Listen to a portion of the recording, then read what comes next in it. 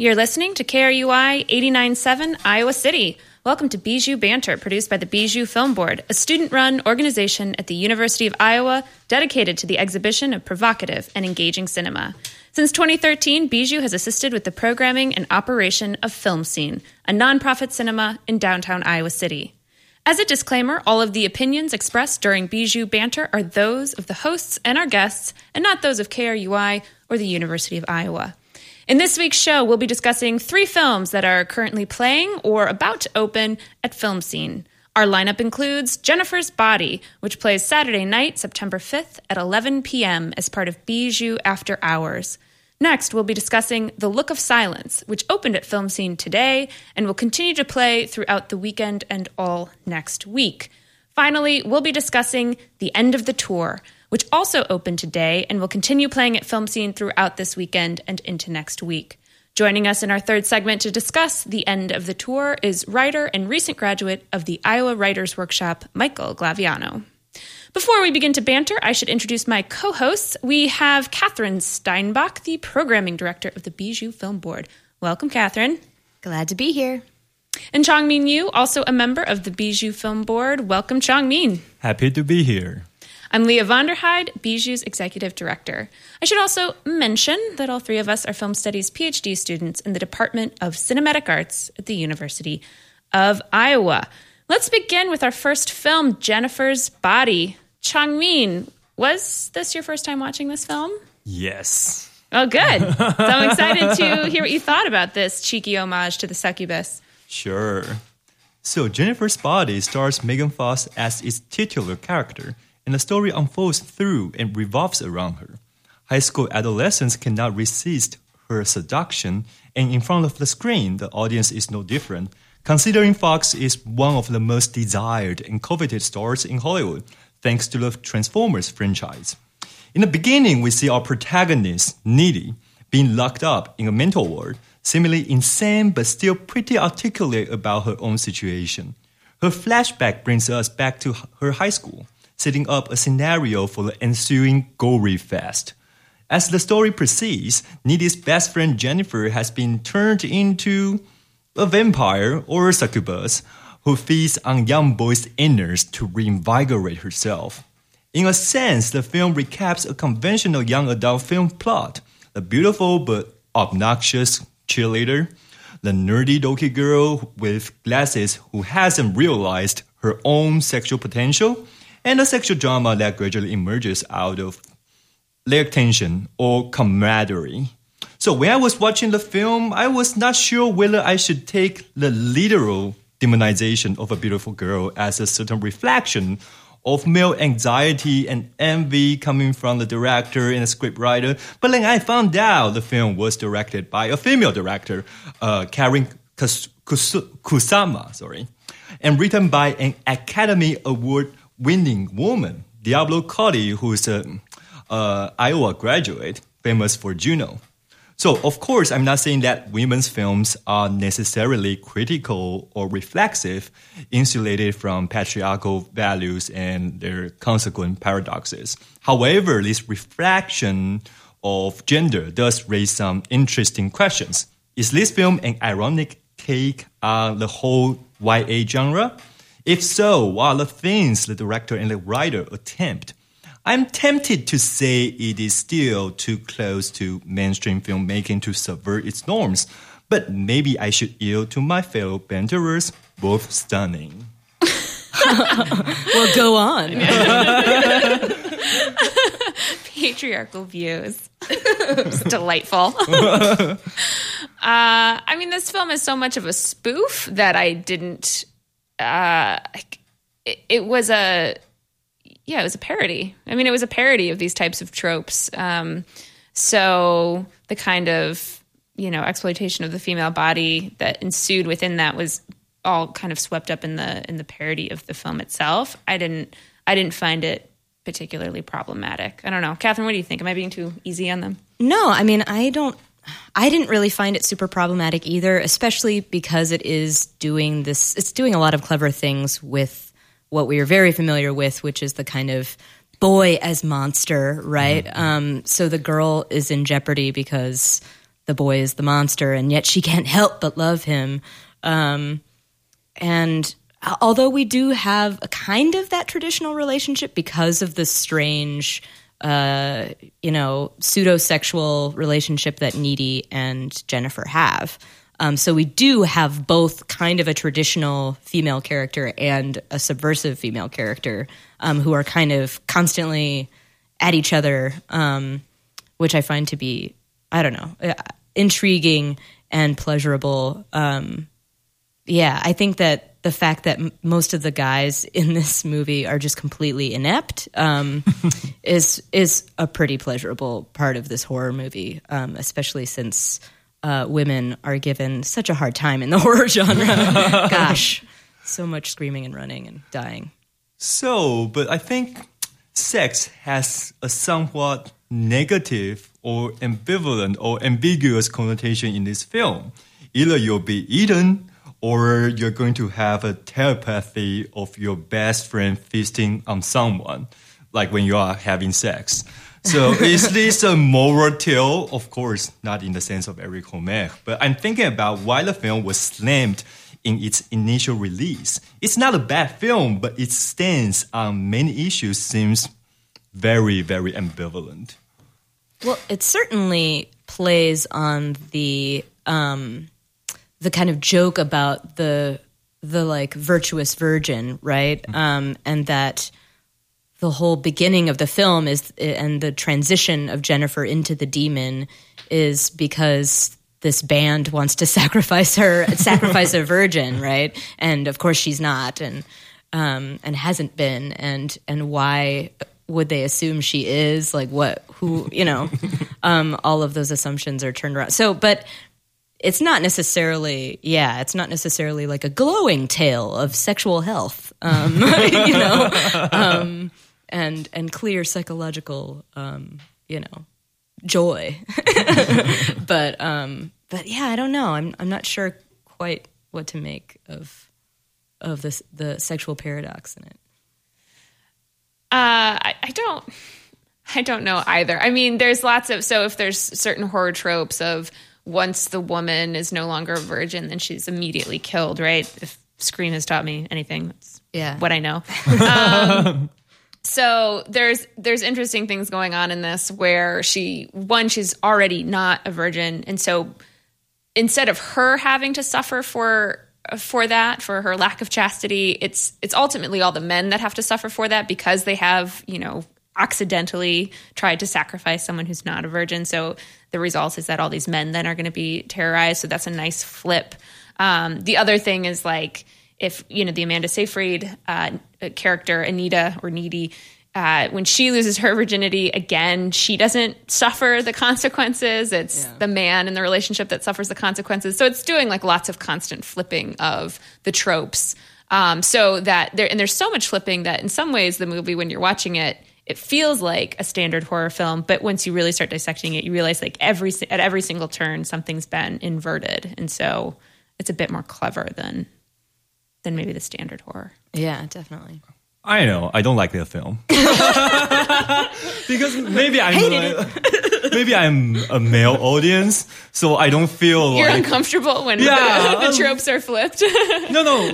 Yes, maybe. But Megan Fox should, enthrall me in a sense, but I was sort of made uncomfortable by her presence in this film, like this devilish beauty or whatnot. So I don't find comfortable position when I was watching the film. So yes and no, I don't know.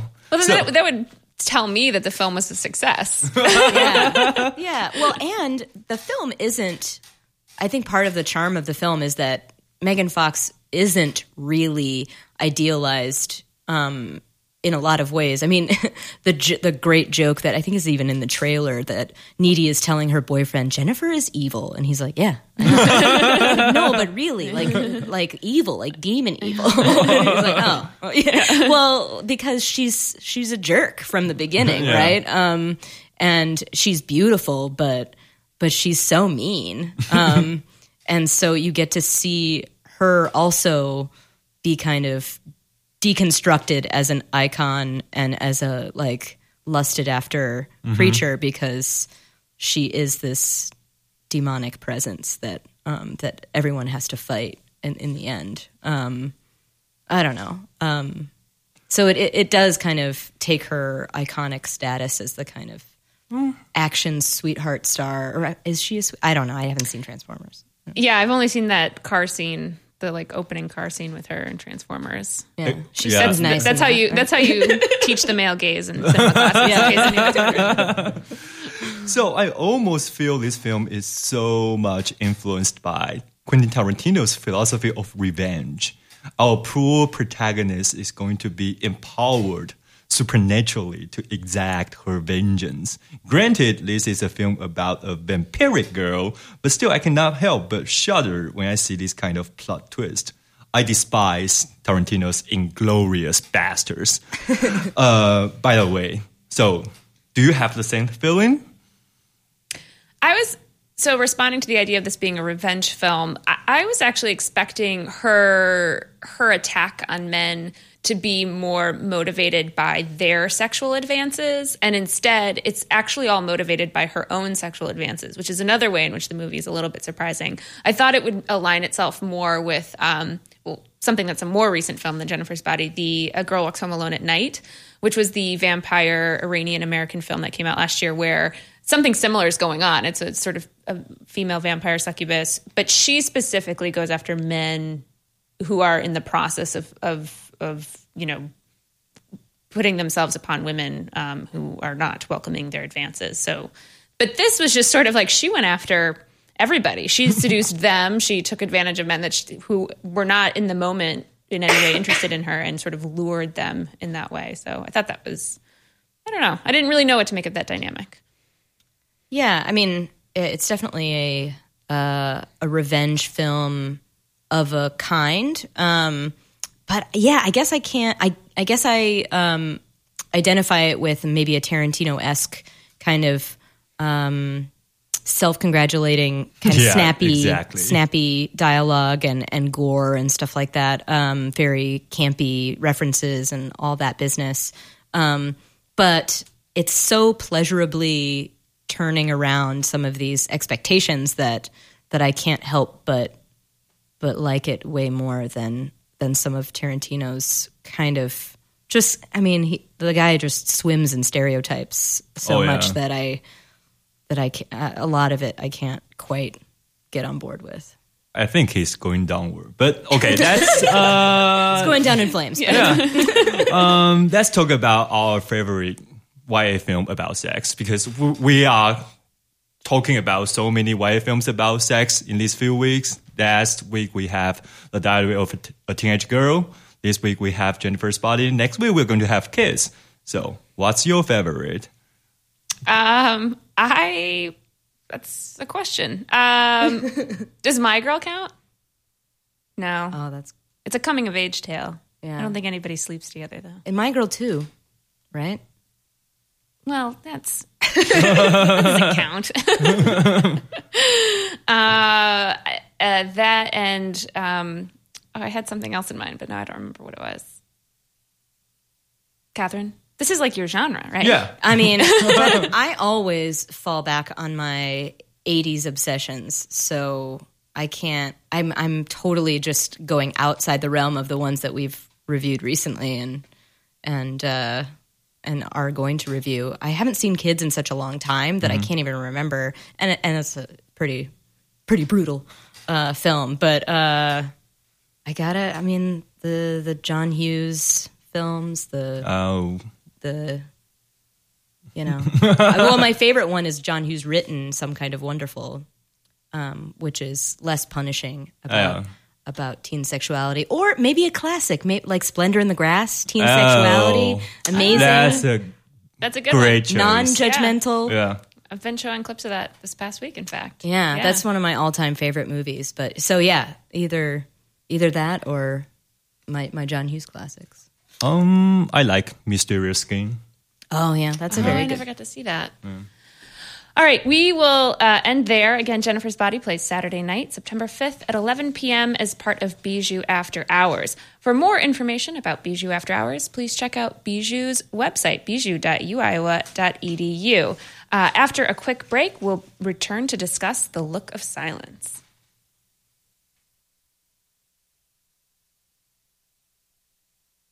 Hello, this is RoboProf Kimber McLeod, faculty advisor to CareUI, and I'm here to wish you a happy 30th anniversary as an FM broadcasting radio station. Congrats.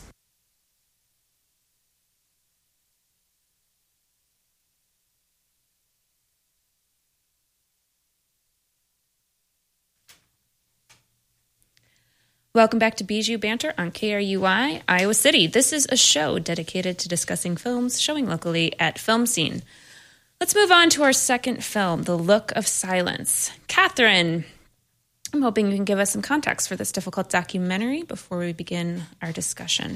Yes, here we go.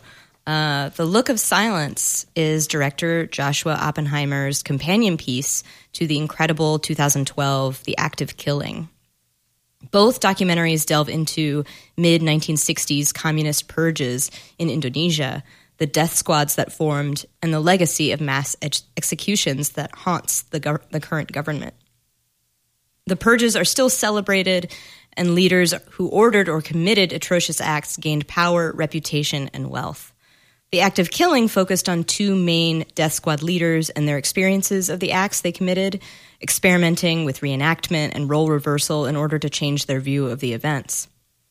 This film provides what we were seeking more of in the first film, a look from the other side, that of the victims and their families.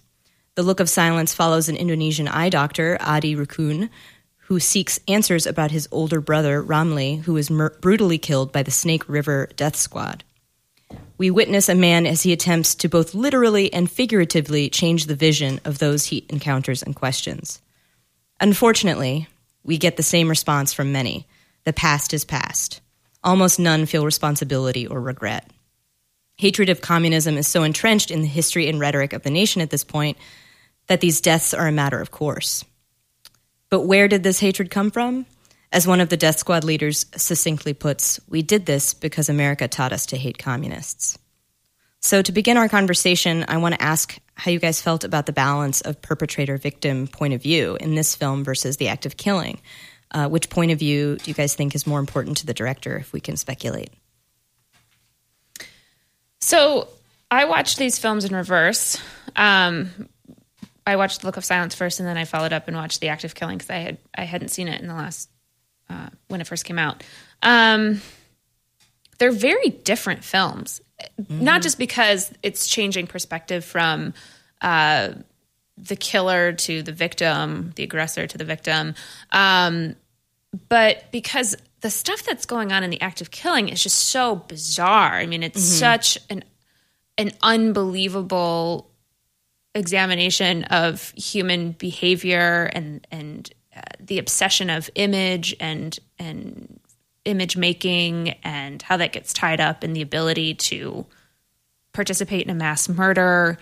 This film feels much more straightforward in terms of let's explore a horrible situation, talk to the victim about his feelings or his family about what they went through. Let's see how the aggressors feel decades later.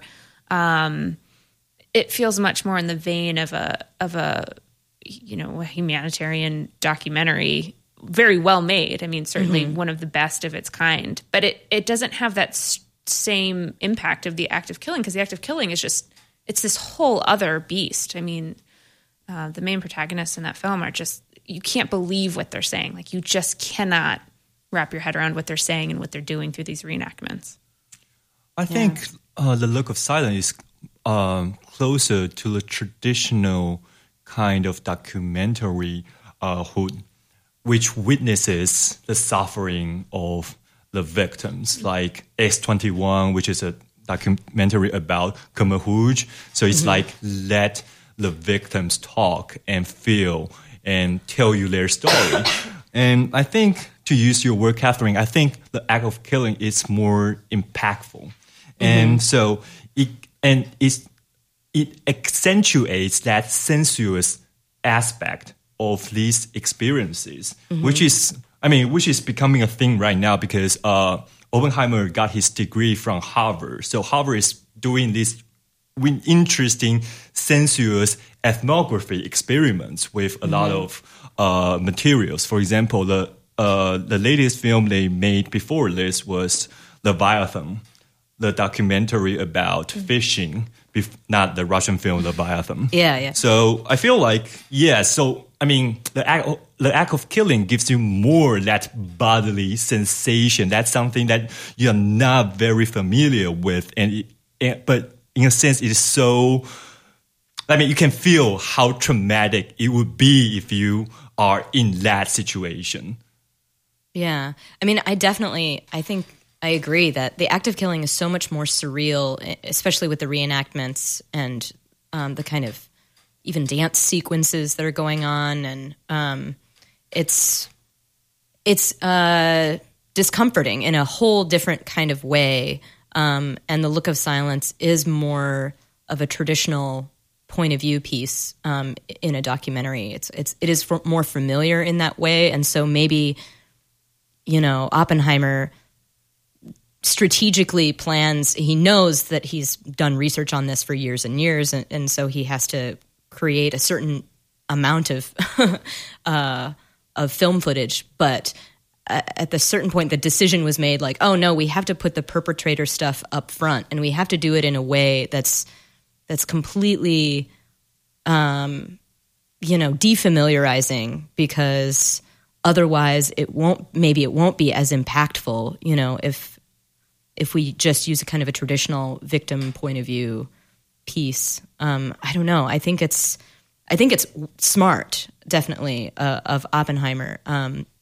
But it definitely makes for a difficult process that you have to go through with both of these films, because then you're put in this kind of strange position of feeling more comfortable with the victim's point of view than with...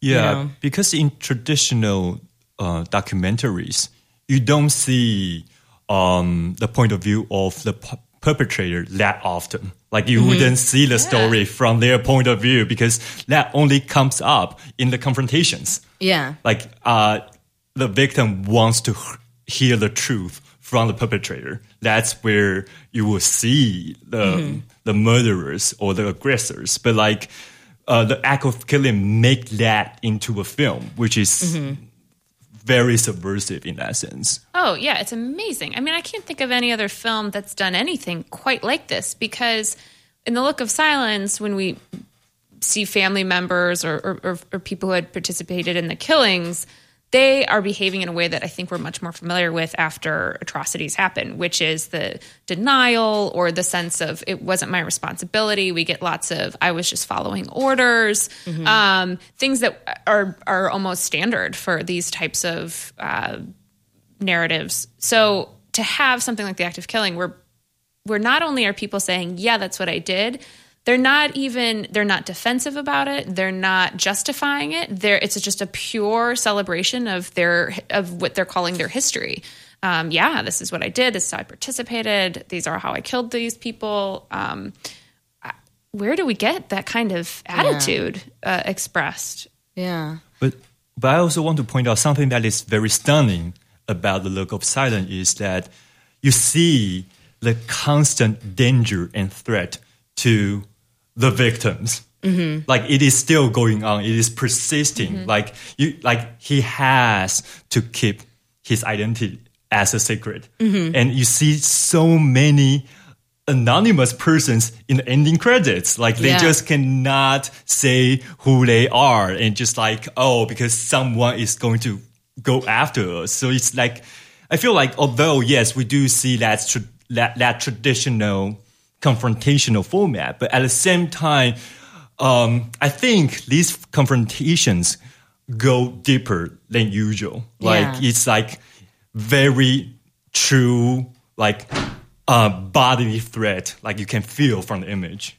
Yeah, definitely. And one of my questions about The Look of Silence, and that goes right off of your point, Changmin, is that a lot of people's response is the wound has healed, don't reopen it.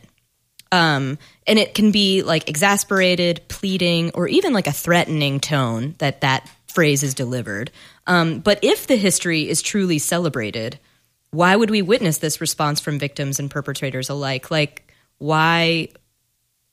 It kind of points out the performance of the celebration of the history, right? When really they don't want to talk about it, and they don't want to talk about implications, and they don't want to, they don't want to go into politics, quote unquote, because they really do. Like, there's a performance of celebration that's happening instead of maybe a true feeling of yes, let's be proud of all of the death. Well, it almost seemed like in the Look of Silence, the figures who had themselves murdered people said they actually still own that and celebrate that. It's the families, it's the wife, it's the sons, it's the daughter who seem to be able to comprehend how awful and outrageous this is. So it seems like the Look of Silence does kind of get into that a bit more. That there's something about the men who actually participated they seem like they're happy to own it to a certain extent. I mean, it's not the same as the act of killing, but it's more the other family members and the next generation of these people. I think the Look of Silence scales back its provocation because the film wants to understand these perpetrators.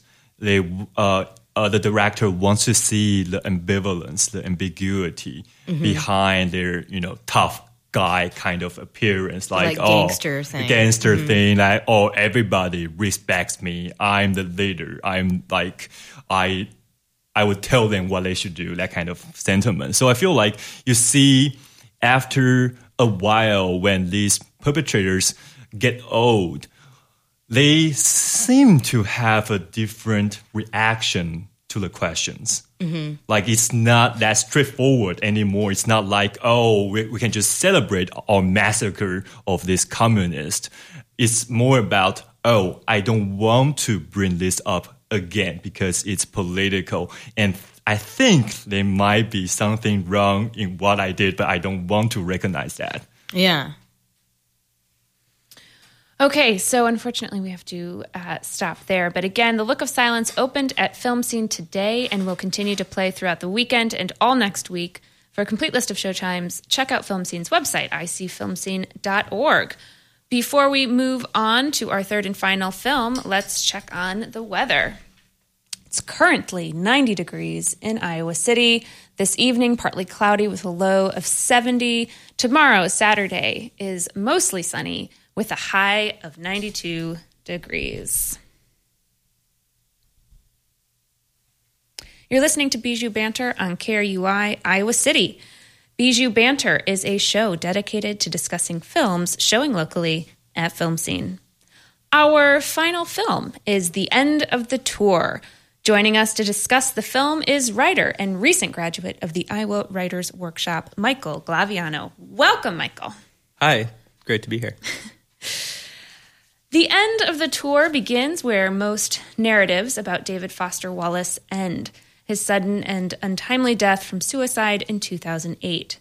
Wallace rose to fame in 1996 with the publication of his novel Infinite Jest.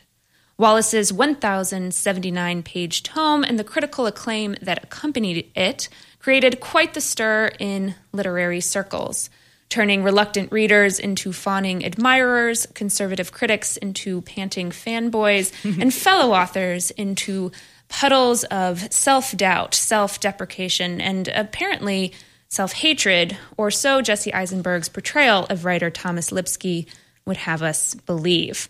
Which returns us to the film at hand. The End of the Tour is an adaptation of Lipsky's memoir titled Although, of Course, You End Up Becoming Yourself. Lipsky's book is about a 5-day road trip he experienced with David Foster Wallace at the end of Wallace's Infinite Jest book tour in 1996. Lipsky spent his time with Wallace as a journalist for Rolling Stone, but the assigned article never made it into the pages of the magazine. Instead, Lipsky published his memoir in 2010, after Wallace's highly publicized death. Much of Lipsky's novel is direct transcripts of his conversations with Wallace, and the adapted film likewise follows this format, resulting in 106 minutes of rambling and unrelenting dialogue about literature, music, movies, the desire to be famous, depression, dogs, disco dancing, and myriad other topics that plague the hearts and minds of straight white men of middle-class America. Before I completely tip my hand, I have to admit that I have no relationship with the works of David Foster Wallace. I've never even picked up a copy of Infinite Jest. So I'd like to start by asking you, Michael, about your understanding and appreciation of Wallace's writing, and then I'd like to discuss how this film informs or influences your opinion of him. My first encounter with his works was Oblivion, which was his last collection of stories, and I made it about 20 pages into the first story, which is called Mr. Squishy, and I threw the book across the room and swore that I would never read him again. And then I read, I think, the Federer essay, Federer's Religious Experience, by accident, not realizing it was him, and I was like, oh, this is great, like, who is this guy? And I was like, oh, it's that guy that wrote that book that I hate. And so I read his nonfiction. Then I read, which was all I loved. Then I read Infinite Jest, which I would say is about 20% total garbage and 80% life-savingly good. And then made it through the fiction, the rest of the short fiction. As for the way and I should say Oblivion has a story called Good Old Neon that I teach every opportunity that I have. And I always introduce it as like, if ever a short story has saved human lives, that's the one, which is very bombastic, but I really believe it. Anyway, so as for the way the film informs my opinion of him, it totally does not. I have read the sort of the book that it's based on, which is a lot of transcripts, and I like my experience of watching the film was like absorption was impossible because I was constantly measuring it against my experience of reading that text, which I've read a couple times. It's like comfort reading for me to hear, like, as a writer, it's just like you're reading about someone else struggling to be a writer is like candy. And so, there's a lot of, I think that there's like a sexual rivalry plot in the film that just doesn't exist in the book. And I would say that, like, oh, maybe it was added in and it's like relatively factual, except that like there's stuff in the book that Wallace says, please, like, keep this off the record, and he prints it anyway. So it's like if there was something that interesting going on on that road trip, I think it would have made it into the book. So my suspicion is that the sexual rivalry component was just put in to give the film structure, which then informed the way the entire film was written, which was very much about this sort of contest of urination or whatever. So it has no influence on my opinion of the guy or his work. Well, and evidently Wallace's family, including his widow, has vehemently objected to this film. And if I am to believe that Wallace is accurately portrayed in Jason Segel's performance of him, I would have to agree that Wallace would have absolutely opposed the use of his interview, or this use of his interview with Lipsky. So would you agree with that? And if so, did that also shade your reception of the film? I can't speak to what he would have wanted, obviously, but I sure doubt it that he would have been cool with this. I mostly objected to. I mean, like to a certain extent, I'm a participant in the hagiographic cash grab that came after his death. Like I read The Pale King with almost no qualms, you know, like so it's like, yeah. I think the biggest beef that I had with the film was the sort of fanciful plot inventions. So, Catherine Chongmin, I'm assuming you're in the same boat with me of just having no relationship to Lipsky's book, no relationship to Wallace's writings. Is that true? True story. Am I? Yeah. True. Okay, it's a fair assumption. But I must say, I kind of liked certainly I don't think that it reflected poorly on David Foster Wallace's persona the film, the way the film kind of constructs things, but it sure does David Lipsky, right? Because David Lipsky seems to be this kind of jealous, petty, just squirming constantly, kind of competitor, right? And so, and maybe that is the only persona that Jesse Eisenberg can bring to. He's like, well, I'm bringing this to the table. So, because that kind of fits into his other performance. Yeah. And have you, I have to share then this A.O. Scott review about Eisenberg's performance in the New York Times Review, because I agree, it's everything I've felt about Eisenberg, but I've never really been able to articulate so clearly. Scott writes, quote, "In real life, David Lipsky might be a great guy, but on the screen he is played by Mr. Eisenberg, which means that his genetic material is at least 25% weasel." End quote. That was for you, Catherine. Amazing. But I'm not even sure if he means that as an insult. I mean, Eisenberg does tend to play these characters similarly. He has a certain persona. So yeah, who knows if that's fair to Lipsky? Did anyone have a problem with Eisenberg's performance in general, or Siegel's performance in general of David Foster Wallace? I mean, some people are really heralding these as great performances, that these two actors are now being considered our generation's, great, among the great actors of our generation. Is that fair?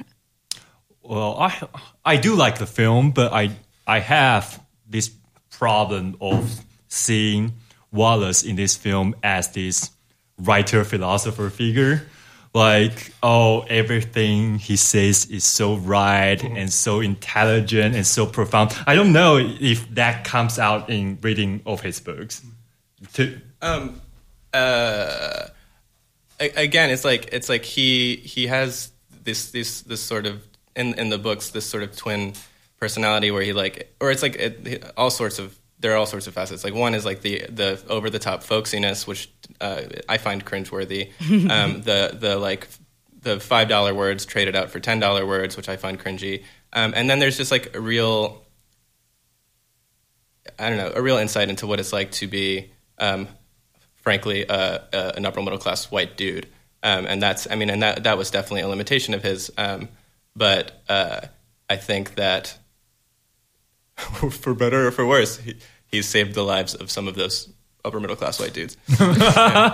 So nobody wanted to, talking about this very particular demographic, watching, two white guys drive around Minnesota. I felt like I wanted to bang my head against the wall sometimes, because their conversations just felt completely out of touch with something that is actually deep and meaningful about anything. I don't know. It felt very narcissistic. Well, but in a way that's good, right? That it's portraying, like, Lipsky. I can't imagine watching this movie and coming out of it thinking that, like, it's totally functional to be a writer, and it's not about, to a certain extent, this kind of petty competitiveness where you are constantly measuring yourself against the next big thing, and so then it becomes about jockeying for position. And so I sort of think that that's it kind of tears down the facade of David Foster Wallace at the same time as it is a film about him, and using someone like Jason Segel, who is an affable guy. I mean, it's really difficult to hate him. So it in a way is constructing him and tearing him down at the same time. This like writer man, right? It's kind of doing a dual job. I don't know. I feel like the companion piece to this film is Frances Ha. You see my point, and like I actually said at least Noah Baumbach puts a woman at the center of his movie. Yeah, exactly. So, and there's something that is very weaselly and New York-y about this film. Like, you would imagine, all these great writers living in New York just talking about nonsense. Yeah. So and that's so great. That is so profound. And I don't know. I just cannot accept that kind of worldview in a sense. Although I don't hate this film, but at the same time, it's just like, God, you guys are so distanced from this world. Like, And I felt like that distance came from a place of entitlement. Yeah. Of just total unadulterated entitlement, which really rubbed me the wrong way. So I would love it if somebody could counter that feeling that I'm having. I would say, I mean, again, this film was probably not for me, but I'll say that like the text that the film is based on is very much about like the difficulty of making meaning from experience, but the source of dramatic tension is so much about the pettiness and grossness and entitlement, and those two things seem really at odds for me. And so I'm not saying that they're not there; they're totally there, and I'm not saying that he didn't contain that because he totally did. But yeah, so I think it's just a function of the form itself. Really steering us away from like what was valuable about that book. So it's the film is sort of bringing out it's having a hard time dealing with certain tensions that are in the book and in the film that kind of gets flattened out in a way. Yeah, and I think that like the book has like a really intense like rivalry tension sort of vibe, but it's like incredibly subtle verbal jibes, and I think the director or whoever was adapting it saw that would be difficult to adapt and ratcheted it up to 11. Or it was just like, let's just put a woman in there that they'll fight over. She'll be amazing. Or several. There'll be several women. And then Joan Cusack will be there, and she'll make Leah happy. Yeah. So. All right, let's take a quick break, and when we return, we'll continue our discussion of the end of the tour with guest Michael Glaviano. Support for KRUI is brought to you in part by The Broken Spoke. They offer new and used bicycles, cycling accessories, and also service a variety of bicycles. They can be found in Iowa City at 602 South Dubuque Street. For more information, visit thebrokenspoke.com or call 319-338-8900.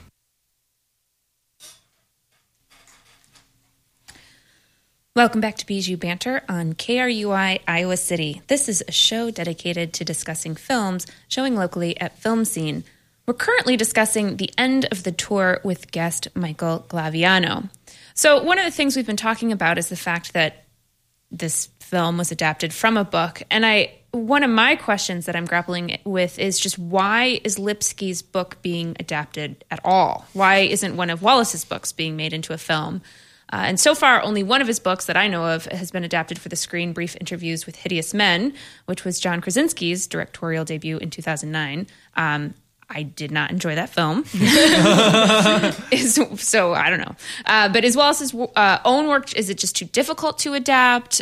Or does this recent film suggest that there is more interest in Wallace himself, perhaps, than in his actual writing? Do you have any thoughts about that, Michael? Oh boy, do I. So a couple of things. One is that Wallace sold the film rights to Infinite Jest with total confidence that it would never get made. So that's definitely like, I mean, he at the very least he was like confident that wouldn't happen, or that it would be very difficult. And I think that definitely the interest in him as a character. Not that it's exceeding the interest in the books, but it's definitely like a separate thing. And the sort of reputation that he has as like the hero of a lot of very annoying, very arrogant young men comes from the fact that he did have the like 1,000-page novel. It's like all the like macho signifier, all the macho literary signifiers. He ticked them all off one by one. Right, so it's like huge words and like structural play and like. And just the he's a tennis aficionado, right. So yeah, I think that's all I got.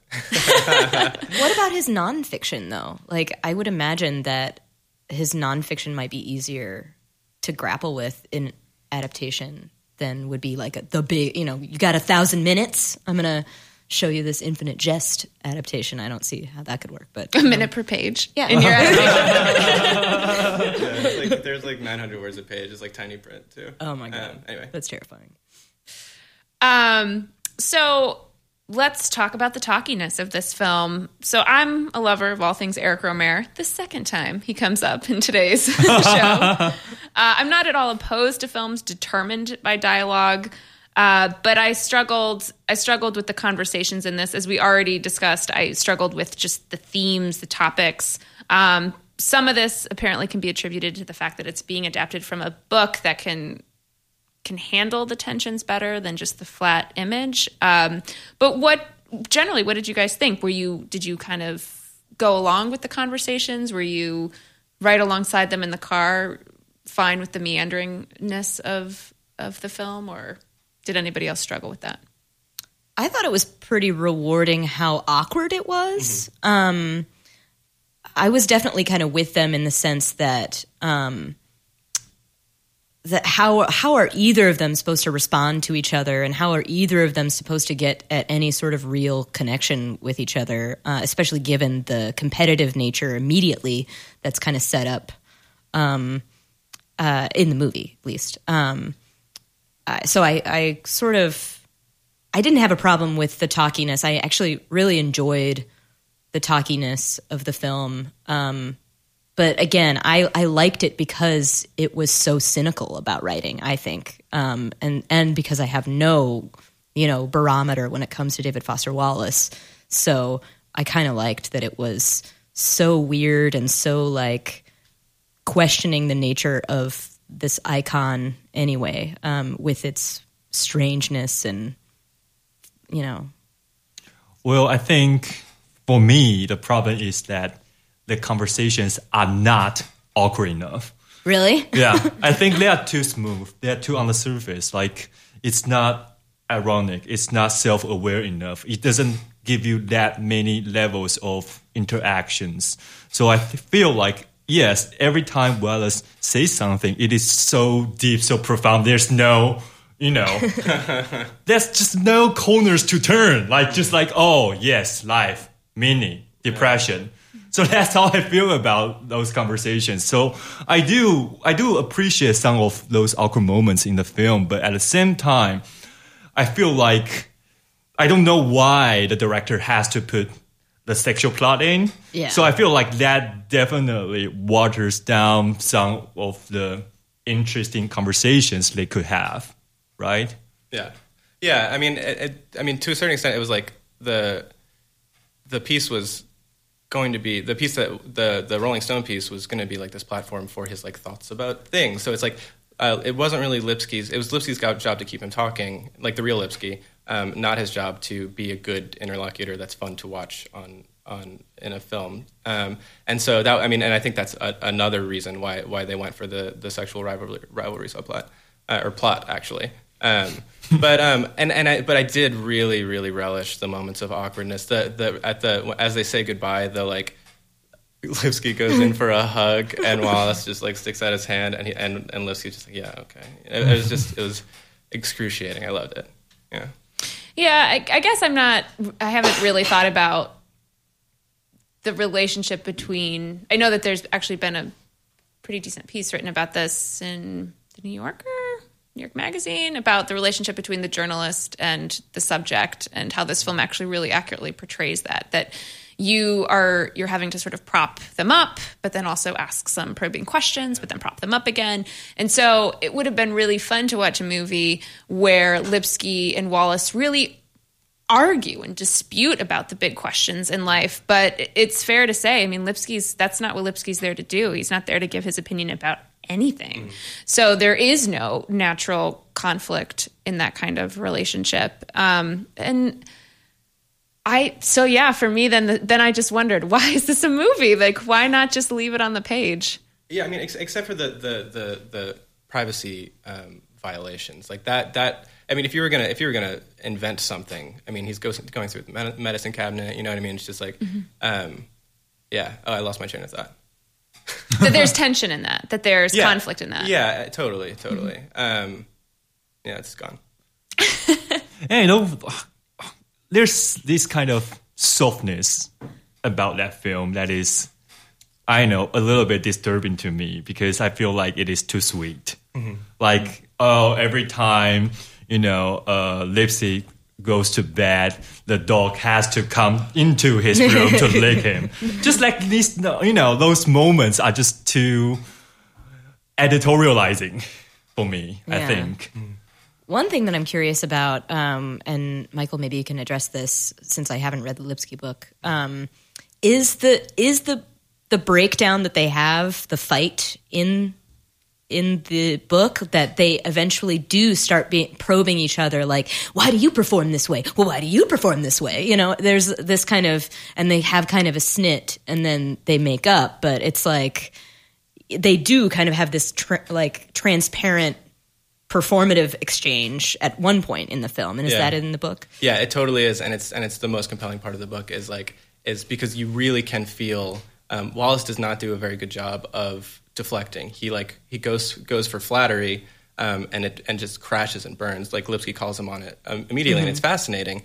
And then Wallace transitions into this sort of macho, like hypersexual character, and that's how he successfully deflects, because he's constantly deflecting questions away from AA stuff, where he's like trying to protect his own sobriety and protect the sobriety of other people and other people's privacy. And so that stuff is super interesting to me, but apparently not to the adaptors. Well, and in that scene, in this sort of, other than fighting about a girl, the scene where Lipsky's finally started to ask him questions about his sobriety and possible heroin use, and Wallace goes on the defense in a pretty big way. I ended up still as much as that should be this, penultimate scene, I found it almost offensive, because it gives Wallace as a character, and again, I don't know how this all plays out in Lipsky's book or how it played out in real life or what Wallace really thought about this, but it gives him a platform to say things like, I was depressed, and it was not a chemical imbalance. It was not an abuse of drugs. It was not any of these things. It was the culmination of growing up in America, or something like that. And I found that deeply offensive when you think about the fact that he does die from suicide. He did have depression. He did most likely have a chemical imbalance. He was on medication that he went off right before he committed suicide. And suicide is this. It's this. It's often preventable if people can get the right treatment. And so I found that moment. I realize it's in the past, but I found it, because this film is now giving him yet another platform to say this, where it sounds profound in the moment. I found that icky. Yeah, and it's presented, and the film seems to be self-presenting. A.O. Scott had a really generous reading of it, which was like this very meta, like, we can't know, but it seems to me that the film is presenting itself as a biopic, and one of the most rewarding biographical excursions I've gone on with regard to Wallace is comparing that conversation against the biography, the D.T. Max biography, because he lies like crazy in the book that this film is based on, and like there are lies embedded in the film now. You know what I mean? Mm-hmm. And it seems, I mean, he's not going to cop to having a chemical imbalance in that interview, of course, but in retrospect, it's to reproduce that denial seems very irresponsible. I agree. Yeah, and this might be, of course, the most obvious question, but would this film have ever been made if Wallace hadn't died so young? Would Lipsky's book have been published? Would this film have been made? And is there something then morose about celebrating first the book and now this film? No way this film would have gotten made. I don't think. I mean, like the suicide is like essential to the structure of the film, for one thing, and like even the shots. I mean, like reviewers have commented on that, like on the shot of him of Wallace napping on the airplane, and like the lights playing on his face, and it's just so over the top, canonizing him, sort of. I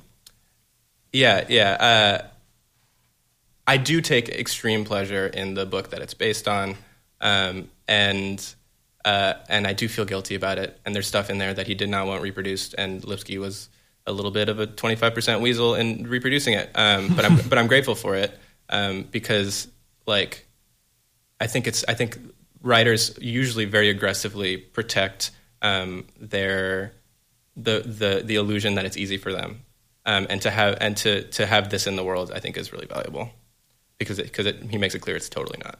Do all writers do that, or is that a particular male writer particularly thing? Male. I feel like I've heard a lot of women writers saying, like, I work really hard every day. Yeah. So is this just like is it an older trope? It's a modernist thing, I think. It's a modernist thing. And I mean, and like as men especially, I think still buy into the sort of myth of the modernist genius. Well, and it seems like David Foster Wallace's death and his all of, especially in Infinite Jest, as I can gather from this film. This kind of mythos of the decline of America and how the young person's mind and spirit and the corruption of potential or blah blah blah, all of these things. It so plays into this mythos with him dying, so it is, it's impossible to see how this film and how that book, how Lipsky's book, could be made unless that had been fulfilled, right? Yeah. That somehow this man made all of these statements, and they were basically like foreshadowing his own demise, and that's what makes it even more powerful now, even though he became very famous because of the book when he was alive. But it seems like it has already escalated, into this mythos. I think the film also has this moralistic or educational dimension about it. It's just so weird that in order to be a good writer, you have to have good discipline. You have to write 3 to 4 hours a day. I'm not saying that you don't have to work hard to become a good writer, but it's like, writing is just based on meritocracy. That's America. Yeah. See? So that's the spirit of the film. That's something that I was just like, oh my God, this is crazy. Yeah. There's nothing. I mean, there's nothing radical about the film at all. And I think the biggest reason why it got made is because it serves to reinforce this trope of the like suicidal artist or whatever, which I find gross. Yeah. Oh, can I say one thing? Absolutely. I just want to go on the record as saying I was furious that Wallace's pit bulls were cast as labs. Oh my God. Oh. Yeah. He loved them, and they were rescues, and they were like finicky but cool, and my friend runs a pit bull rescue foundation, so I just wanted to like be like, that's Poor not Pitts. cool. Yeah. Poor Pitts. Yeah. Sorry. No, that's a good note to end on. So yeah, symbol for the whole film. The end of the tour is getting all kinds of praise. Maybe we've asked some good questions today, or maybe we've ushered in the backlash. I don't know. The end of the tour opened today at Film Scene. It'll continue playing throughout this weekend and into next week. For a complete list of showtimes, check out Film Scene's website, icfilmscene.org. If you're interested in seeing film that challenges, inspires, educates, and entertains in downtown Iowa City, please check out Film Scene and Film Scene's website, icfilmscene.org, to learn more about the Bijou Film Board's unique and longstanding role in the exhibition of provocative and engaging cinema in Iowa City. Please check out bijou.uiowa.edu. You've been listening to Bijou Banter. Catherine, thanks so much for being here. So glad to be here. Changmin, it's a pleasure as always. Likewise. Michael, it was wonderful having you with us today. Thanks for having me. I'm Leah, and I look forward to more banter next week.